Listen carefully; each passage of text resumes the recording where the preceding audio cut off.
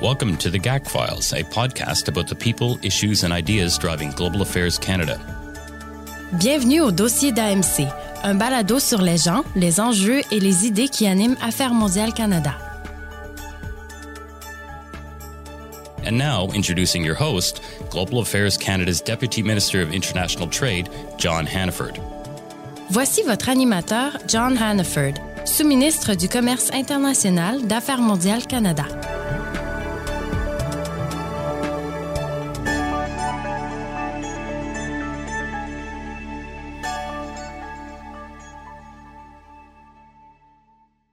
OK, bonjour tout le monde. Ceci est une autre de nos conversations concernant notre lieu de travail et notre communauté au sein de l'AMC.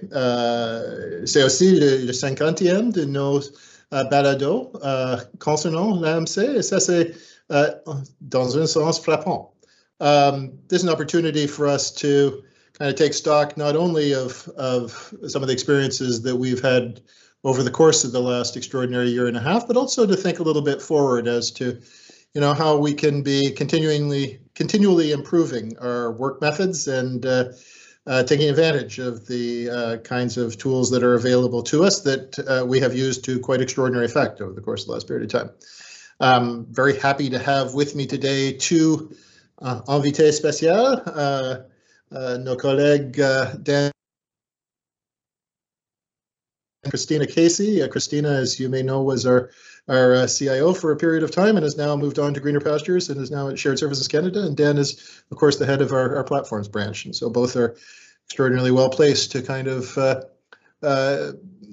participate in this reflection. Alors, peut-être on peut commencer avec Christina. Concernant vos expériences pendant la période passée, c'était, comme j'ai dit, vraiment extraordinaire, et il y avait une série de changements qui étaient pas prévisibles de tout et difficiles de temps en temps. Mais quelle était votre expérience pendant cette période et vos réflexions? Donc, je suis très fière de la transformation qu'on a eue, non seulement pour mon équipe dans le temps, de l'équipe de la TI et la GI, mais aussi pour le ministère. Donc, je pense que on avait parlé pour longtemps, il fallait transformer notre infrastructure de la TI, de vraiment partir d'un environnement où on était vraiment juste borné sur mettre en place ces systèmes et vraiment bouger à des services numériques. Puis les services numériques, c'est non seulement mettre des services en place, mais vraiment regarder non seulement les systèmes, mais les données, la gestion d'information, puis plus important, les processus d'affaires qui supportent les systèmes, puis de mettre toutes ces choses en place. Donc, je pense que pour longtemps, on avait parlé de vraiment faire la transformation. Les exigences de nos clients, soit à l'interne ou à l'externe, ont vraiment changé. Je pense qu'à la maison, on a tous des outils comme Amazon, puis des choses comme ça qui nous donnent beaucoup plus de facilité à utiliser la TI puis la GI pour mettre en place, pour juste fonctionner. Puis on avait beaucoup de travail à faire au gouvernement puis à Affaires mondiales pour vraiment lever nos services qu'on offrait. Donc, je pense qu'on a vraiment élaboré un plan ministériel sur les services et le numérique qui était en premier plan identifier les priorités qu'on voulait mettre en place, soit sur le service numérique, donc comment on offre les services aux citoyens qu'on supporte, les outils qu'on donnait en mettant en place pour supporter nos employés. De créer vraiment un aspect pour que les gens puissent communiquer en façon, de penser en façon de service numérique. Donc, pas juste prendre un outil puis recréer la façon qu'on fait les choses pour les dernières 10 années, mais vraiment comment on peut utiliser la technologie pour améliorer nos travails, puis aussi mettre en place vraiment l'infrastructure en termes de cybersécurité, le réseau et les plateformes d'entreprise qu'on avait besoin. Donc, c'était vraiment excitant de voir qu'on était capable de mettre non seulement un plan en place, mais aussi avoir beaucoup de progrès en termes des systèmes puis les processus qu'on pourrait mettre en place. Puis je pense que les choses pour moi qui me font fière, c'est qu'on a non seulement mis des systèmes en place comme Signature, on travaille dessus pour Microsoft Teams, mais on a pu faire ça assez rapidement. Puis une des raisons, c'est qu'on a vraiment, on parle souvent de risque, la gestion de risque dans les ministères, mais vraiment, on a dit, OK, on peut faire de l'analyse pour des mois en termes de les besoins, puis comment que le système va fonctionner, puis la gestion d'information, mais avec COVID, on a dû mettre les choses en place dans 2-3 semaines, puis les gens ont pu s'adapter. Donc, je pense qu'on a vraiment appris comment que les gens peuvent s'adapter, comment qu'on peut utiliser les systèmes de façon différente, puis comment, en termes d'équipe de GI puis TI, qu'on peut engager nos clients de façon différente. Donc, c'est vraiment un partenariat entre nous et nos clients. Puis, il faut travailler de façon plus agile, plus itérative, puis vraiment regarder la gestion du changement, mais d'une façon un peu moins académique, puis plus en pratique. Donc, c'était super excitant de voir. Puis, une pandémie, c'est pas plaisant de passer à travers du tout, mais en termes de la GI et la TI, ça a été vraiment quelque chose qui a fait une explosion pour qu'on n'a pas le choix que changer la façon qu'on travaille. And what was the experience like for the team? I mean, this must have been quite an extraordinary thing to be. We all went through the pandemic in our own ways, obviously, and there are different demands on different parts of the department. But your folks were kind of the underpinning of an awful lot of that demand. And how did people fare through that? What was the experience? Well, I think at first we didn't have a choice. So it's not like we didn't think about putting in a platform like Microsoft Teams, or we didn't think about how do we have to change our service model. We had been thinking about it for such a long time, and we had these great plans. But what the pandemic did is it forced us to move to action, and we were almost in crisis mode. And a lot of times, IT, we spend a long time doing analysis, and it's not until the rubber hits the road where you really see the difference. So I think the first 6 or 7 months, we had no choice but to pivot, because we had to make sure that the government, like the GAC, continued to operate, and we needed to make sure that the business lines had the tools that they needed, and that people could work from home, and that we had provide the service that we needed to be able to support. So we actually had to throw stuff at the wall and see how much is stuck, and we would learn and just we would just kind of learn on what was working, what wasn't working. So I think it really became about focus and making sure that we were focusing the people and the money and the time on the right things at the right time, and we were able to make, like, even the department giving us a little bit of that funding that we needed to make investments in our network bandwidth and cybersecurity, and all these things allowed us to really mobilize quickly. So I think it felt like we were working at a startup. So it just had this energy, and there was a sense of innovation and risk-taking, managed risk-taking, and a sense of creativity and momentum. And I think it changed the relationship too that we had with our partners. Like, we were seen as an important contributor to the business of the department as opposed to an internal service. So it was really motivating. I do think, though, as the pandemic drew on, there's only so long that you can keep that pace. So it's always around finding the balance between having that creative, innovative, kind of let's throw some solutions out, to the more, okay, well, we need to sustain this. So how do we kind of move from this, find solutions to find a way to kind of operationalize this? So I think towards the end we were starting to run out of steam, but I think it showed the team what we were able to do, and we've learned so many different things of how you engage people differently, and how we can do this. Like, the art of the possible is possible. Yeah. Well, you're absolutely right. I mean, adrenaline does begin to run out at a certain point, but it also, I think this is true on a number of scores. This was an opportunity for us to learn and to innovate in ways that just circumstances required of us. And that was true across the mission network too, obviously, Dan. And I kind of interested in your reflections as to, how we had a very specific experience, or a series of experiences at headquarters, much more varied in the missions and across the platform generally. And, what are your reflections thinking about that, and thinking about how that sort of sets us up now for the next phase in our I think it's a good segue to, what Christina has just talked about, because, usually when people ask me questions like this, John, they're asking questions about, big budgets and buildings, because that's what platform is, right? Okay, my budget's big, but I'd like it to be bigger if I could. But the story over the pandemic wasn't about the building so much. It was really about the people. And people might forget that the platform's common services team abroad is roughly 2,000 people. And it's one of the biggest programs in the network, if not the biggest. And they're mostly locally engaged, but the heart and soul of that team are the MCO and MAOs. And We're talking like lots of people in 170 plus locations, and their focus, the focus of these teams, is really on taking care of the needs of their colleagues. And suddenly, in one fell swoop, those needs changed. And we're used to crises, but not on this scale, worldwide and long, you know. So early in the pandemic as well, and we might forget this, but a lot of our employees were repatriated to Canada. And some of those were our MCOs, the very people who were in the mission to take care of other people. And some of our locally engaged staff, had to go home to take care of their families, et cetera. And our work didn't stop.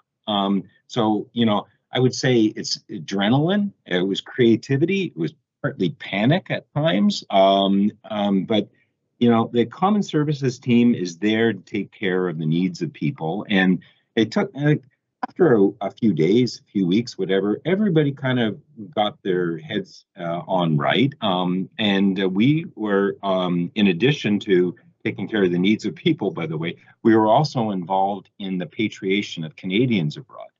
And here in headquarters, a lot of my team, were volunteering for that effort that was led by Cindy Termo-Schweizen's team. And those early days were tough and went on for months, right?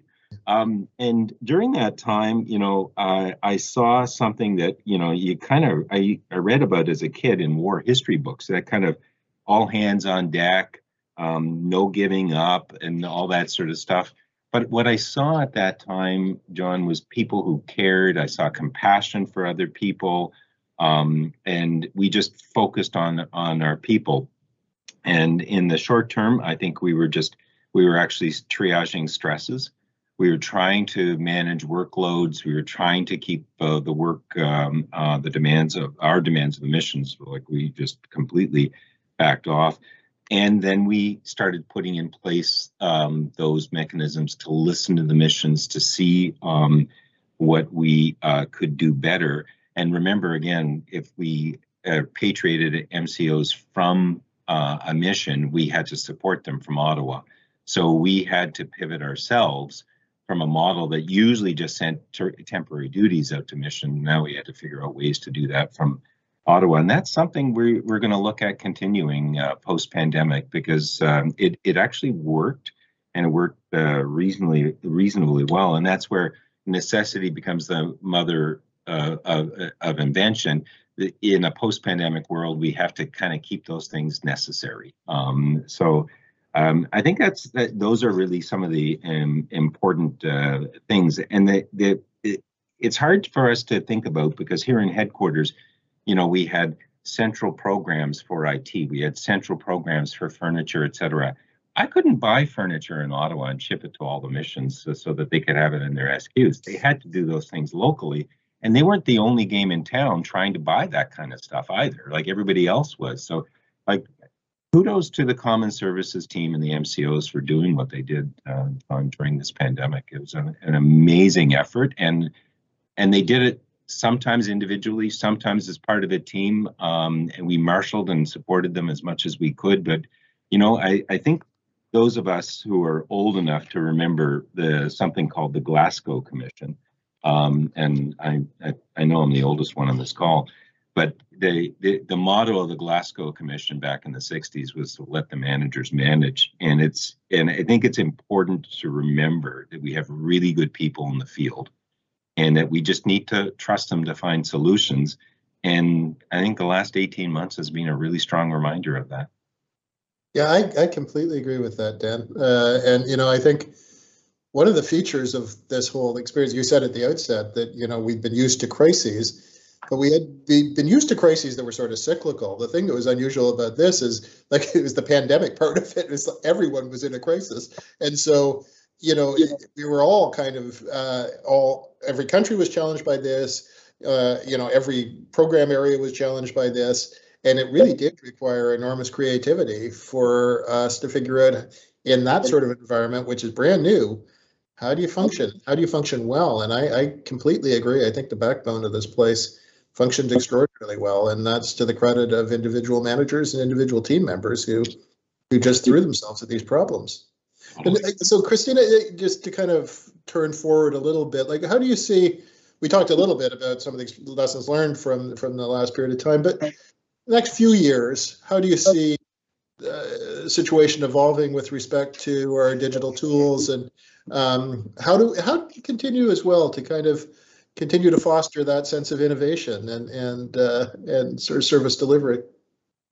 Oh, so, I think we're only scratching the surface. I don't think we've even come into a final frontier. And digital is not about just using Microsoft video calls. There's so much more to it. And just to build on what Dan said, I think there was so much grassroots around so we've launched these tools, and then we had like missions and different teams that start to understand that this platform, Signet-E, is not just around, being able to do video calls. We had, FPDS trying to build forms, and we had missions that kind of use it as their own version of internet. So I think one of the lessons that we have to learn is that it's not just the IT and the brainwave of how we can move to digital. It's not just within the IT shop, right? There's pockets of it around. And I think we need to move just beyond thinking of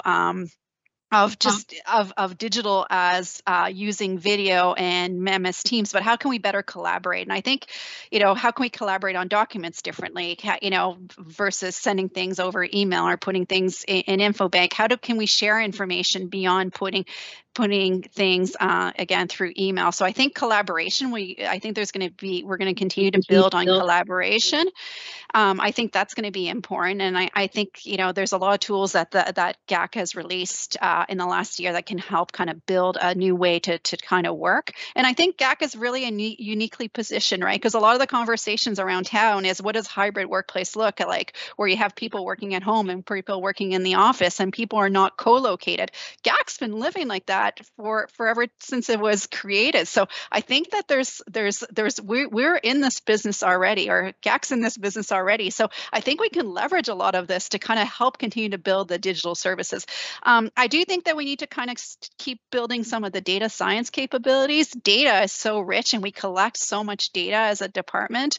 It's not just about dashboards, and I think we have a great tool in Spectrum, but how can we evolve that to kind of use data for insights? And there's been some really great digital data science projects that they've done that looked at scraping social media to help predict trends. So I think we need to continue to build that, and a lot of the work that Alyssa's been doing in terms of pushing the data strategy, I think, needs to continue, and that's going to be foundational to continue to support the future of work. I think there needs to be an investment in better tools for employees. So you're going to see things like robotic process automation, artificial intelligence to help kind of automate some of those repeatable tasks. Chatbots, do we really need to have a service desk person answer a call around resetting your password? Can we automate some of these things? The onboarding, the account creation, can we automate these things so that we can free people up to be able to kind of provide better service? So I think there's a lot of opportunities in terms of streamlining the processes, moving away from paper even more. So I think there's a lot of opportunities around using robotic process automation and artificial intelligence to help streamline those repetitive tasks. And then I think the most important piece that we can't forget about, I think a lot of the work that we've done through the pandemic around the future of work has been really about our employees. And I think there's a lot of opportunity in terms of how we deliver services as part of our mandate, right? So if I'm a trade commissioner, I might want the intelligence of who I'm meeting with at the flick of my finger, right? So can we provide these mobile tools so when someone goes meets with the trade commissioner, that we have this information? Can we use things like blockchain around permits instead of, when we're looking at import-export permits, can we use that for that? And is there because our clients are going to be expecting, our external clients are going to be expecting more from us. So how can we leverage technology to change the way we deliver services? So I think the opportunity is ripe, and it's super exciting to see what's going to happen. Absolument, c'est vraiment excitant. Et Dan, de votre part, quelles sont les implications pour nos missions et notre réseau en général? Oui, pour le réseau pour le futur, John, je suis certain que vous acceptez le fait que pour le moment, il n'y a personne qui a une idée précise de ce à quoi ressemblera le réseau d'émissions à long terme.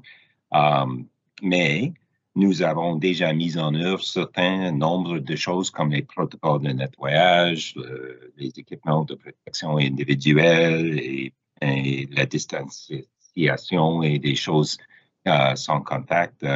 Et nous avons sûrement rendu plusieurs fournisseurs de plexiglas très riches. Mais ces mesures sont nées de la nécessité et l'effet de la pandémie est là et il est permanent.